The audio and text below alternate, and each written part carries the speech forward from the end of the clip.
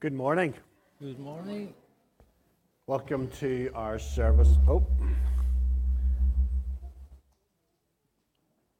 Welcome to our service this morning. Greetings to those who join us online. This morning, James is away in Carrickfergus taking a harvest service. So we pray for him and the congregation there that they'll be able to understand him maybe a wee bit more than we at times. As we gather this morning, remember that this is a morning worship service and we have much to praise our God for. Psalm 149 says, "Let Israel rejoice, let the people of Zion be glad in their King." So this morning, as we come together, let us rejoice and be glad that we are in God's presence and that we have the privilege of coming here to worship Him. The reading is from Genesis, and it's chapter 6, verses 9 to 22. This is the account of Noah. Noah was a righteous man, blameless among the people of his time, and he walked with God. Noah had 3 sons, Shem, Ham, and Japheth. Now the earth was corrupt in God's sight and was full of violence. God saw how corrupt the earth had become, for all the people on earth had corrupted their ways. So God said to Noah, "I am going to put an end to all people, for the earth is filled with violence because of them. I am surely going to destroy both them and the earth. So make yourself an ark of cypress wood, make rooms in it, and coat it with pitch inside and out. This is how you are to build it. The ark is to be 400 feet long, 75 feet wide, and 45 feet high. Make a roof for it and finish the ark to within 18 inches of the top. Put a door in the side of the ark and make lower, middle, and upper decks.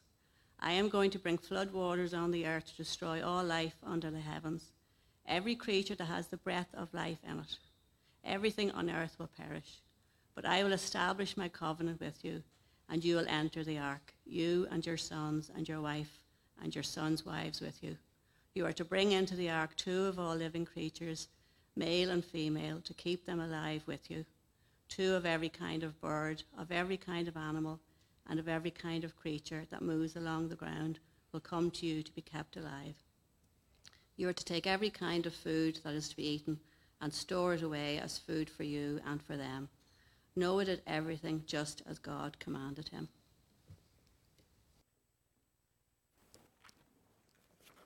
Thank you, Ruth, for our reading. We are starting a new sermon series, which, as you can see from the screen, is called Men of Faith. James assures me that you've already done the women of the Bible, so now we're going to look at some of the men. And I thought it was interesting that the way James put this was that they have left us legacies to learn from. So we are going to spend a few minutes this morning looking at the legacy of Noah. But before we begin, let's pray. Father, thank you for your word and for the stories of so many men and women in it who have interacted with you, who have been found by you and found you. Lord, we pray that as we hear the story of Noah again, that we would be open to receiving the lessons it has to teach us in our lives. In Jesus' name, amen. So in one sense, the story of Noah seems really far removed from us. Like, I would say that the story of Noah and the flood is one of the earliest Bible stories I remember. And it's on stained glass windows, and it's on bookmarks, and it's in the children's Bibles. And it's a really vivid story. But it doesn't really look like Lisbon in 2023. Like, the idea that there could be enough rain to bring a flood is not unusual in Northern Ireland.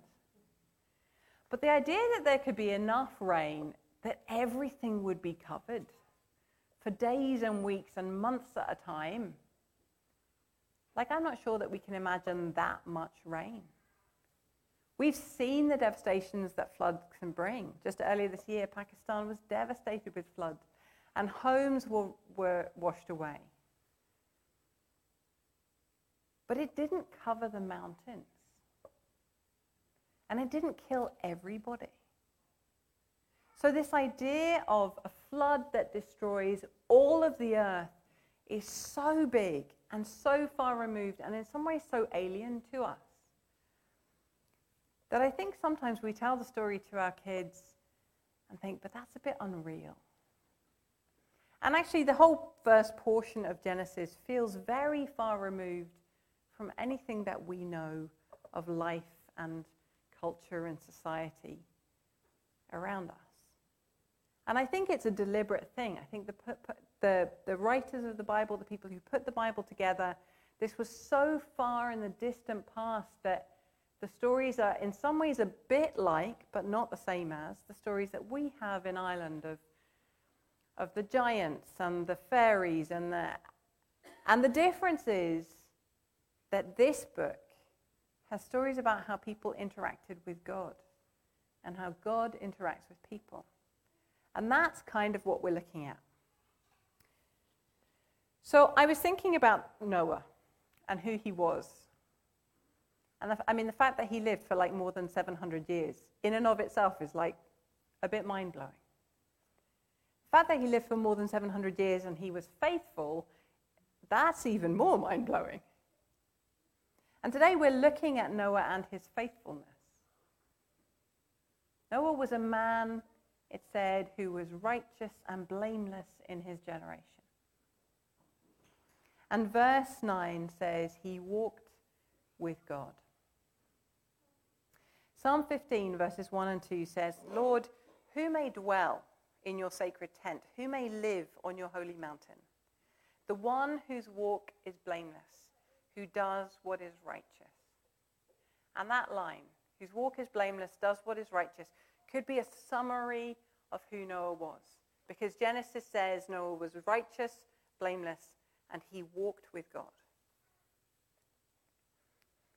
Now there's another famous person in the Bible who walked with God, who was Noah's grandfather, Enoch. And what's famous about Enoch is he walked with God, and then the Bible just says, and was not. And scholars have spilled a lot of ink discussing what that means. But actually, the very first people in the Bible who are called to walk with God are Adam and Eve. In Genesis 3, after they've eaten of the fruit of the tree, it says God came to walk with them in the cool of the day, and they were hiding. So actually, one of the things that Noah does, one of the things that we should be looking at and going, this is part of his legacy to learn from, is it says Noah walked with God. Because God designed us to walk with him. God designed us that on a regular basis. And for some people that might be first thing in the morning. For some people that might be in the cool of the day. For some people that might be during their lunch break. For some people that might be the last thing that they do before they go to bed. We are supposed to spend time with our Creator. But what does that look like? It's not like God knocks on my door at 5:30 in the evening every evening. It's not like I can invite him in for a cup of tea. It's not like we can arrange to go for a power walk around the streets where I live. For us, it may be just turning our attention. It may be slowly praying through the Lord's Prayer. It might be reading a portion of Scripture or praying a portion of Scripture. It might be praying for the people that are on our hearts, the situations in the world. But it's about spending time. It's about turning our gaze back, remembering that we are not the creators, but the created. Remembering that we have someone who has created us, who has a vested interest in our lives. And the difference it made for Noah is that a world around him that was corrupt and full of violence, Noah is found to be righteous, blameless, and walking with God. And God decides that this is the man who will carry on his purposes. So 1, Noah walks with God. 2, Noah pays attention. From verse 13 to verse 21, God has some pretty specific instructions for Noah. But Noah's listening. Noah's paying attention. And it doesn't actually say in the Bible, did Noah hear an audible voice? Did he just get an impression? Did somebody else nudge him and say, I think this is what God might be saying? And sometimes it's the same with us. If somebody was to ask me, how do you know that God is calling you to ministry? I didn't hear a voice, but I just know. Sometimes we don't know how we hear God, but we know that we have heard God. But it is much easier to hear someone if you're walking closely with them and paying attention. Like, can you imagine the scenario if Noah had listened to verses 13, 14, and 15 and then had stopped listening?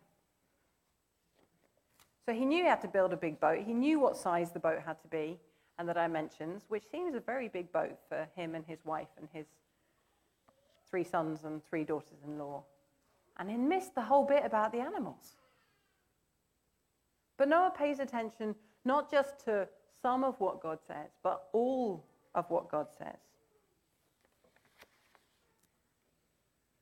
I wonder what God might be saying to you this morning. And I wonder what might be distracting you. I wonder what the equivalent for Noah would be of a mobile phone. He didn't have them back then. But if he'd have wandered off, if he'd have stopped paying attention, then half of God's plan might not have happened. And I wonder if sometimes we hear a bit of what God says, and then we kind of fill in the details for ourselves. We may not wait for further instruction. We might just think we have a better idea. So Noah walks with God, he pays attention, and thirdly, he obeys God. Now, this wasn't straightforward. The boat that God asks Noah to build is about 6 times the length of this church. Now, I'm not sure where in Lisbon the nearest bit of flat land to build something 6 times the length of this church is. I'm not sure where it was for Noah. That's a very long bit of boat. But also, he didn't live anywhere near a sea. Can you imagine what his neighbors were saying as he was building it? Like, what are you building? Like, that's not a house. The sides are the wrong shape. It's like, it's for what? It's for going on the water. Like, what water? There were rivers near Noah, but no massive sea. It was costly in terms of time, in terms of money, in terms of his reputation among his neighbors. But it says Noah obeys. Not only does Noah obey, verse 22, it says, Noah did everything just as God commanded him. God gave him fairly explicit instructions, and Noah didn't think, well, do you know what? God, your idea about a reef is a really terrible idea, and I have a better way of going about this. Noah didn't say, do you know what, God? I'm not going to bother about the lions because they are likely to eat everything else on board. Noah didn't say, do you know, I really love my wife and my 3 sons are okay, but I have one daughter-in-law that is just driving me nuts. Can I not take her? It says Noah did everything just as God commanded. Martin Luther, 500 years ago, said that the church, if it is obeying every command of God except the command that is being challenged by the society around it, is breaking the whole law. If we are obeying all of the stuff that God is calling us to do, except for the one thing that's a challenge, because the culture is challenging challenging it, or because our boss is challenging it, or because politics is challenging it, or because our laziness or our apathy, or because it's costly, is challenging us, then we are not doing everything just as God commanded.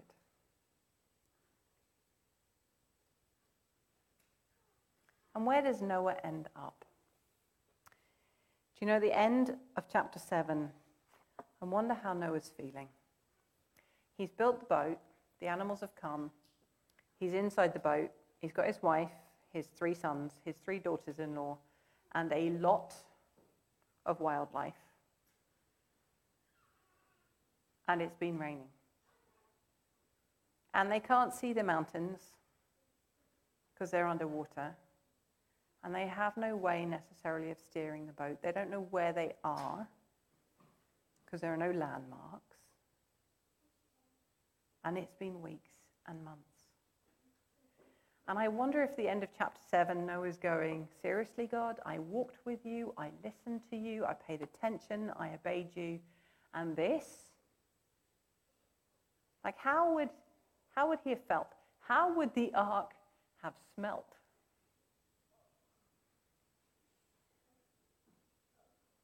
And the truth is that for all of us in our lives, there can be points where that is what it's like, where we listen to God, where we walk with him, where we obey him, and then we feel like we don't know where we're going, and there's a lot of mess, and it's fairly smelly, and we don't know where we're going to end up.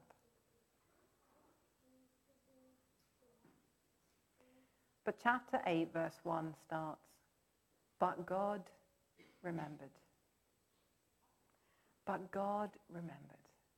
But God remembered Noah and all who were with him in the ark. See, Noah's faithfulness is not an example to God of how God should be. God's faithfulness is what Noah is imitating. It is God who is the faithful one. It is God who is faithful in the midst of a corrupt generation full of violence, who says, I am not giving up on this project. I am not giving up on my word of salvation. I will save what I can save. It is God who in the New Testament and who to us, while we are the ones who are corrupt and full of violence, while we are sinners, Christ dies for us. Noah's faithfulness is not the first example of faithfulness in the Bible. It is the response of someone made in the image of God, made to walk with God, who understands God's nature and understands that God is the faithful one first, that God is the one who carries us, that God is the one who remembers us, that God is the one who sends salvation when we cannot save ourselves. And so for us this morning, I'm wondering where you are. I'm wondering whether you're walking with God, or you're going, I know I need to walk closer with him. Or whether you're a bit distracted and not paying attention. Or whether you're obeying except for that one thing that you know he's asking you to do. Or maybe you've done all that he's asked and you feel like you're with Noah at the end of chapter 7 in a boat. But God remembered. Our lives of faithfulness come from a place of standing on the enduring, eternal, before you were born, before the world was made, and long after we are gone. And when the world is remade, faithful, faithful, faithfulness of God.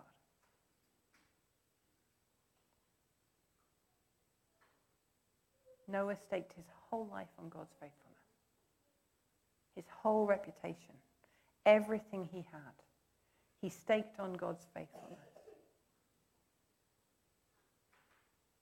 And God was faithful to him and will continue to be faithful to us today. Let's pray. Father, we thank you for the example of the faithful life of your servant Noah. We thank you that he walked with you, that he paid attention to you, that he obeyed you. But Lord, even more than that, today we are so thankful for your faithfulness to us. That while we were sinners, while we were in a place of corruption and rebellion and violence, you sent Jesus to be our Savior, to die for us. Thank you for being our faithful God. Amen.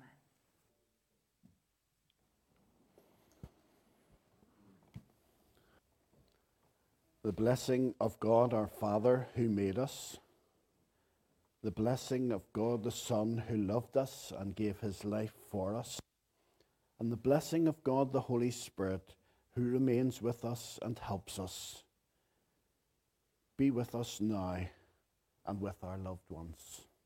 Amen. Go in peace to love and serve the Lord. In the name of Christ. Amen.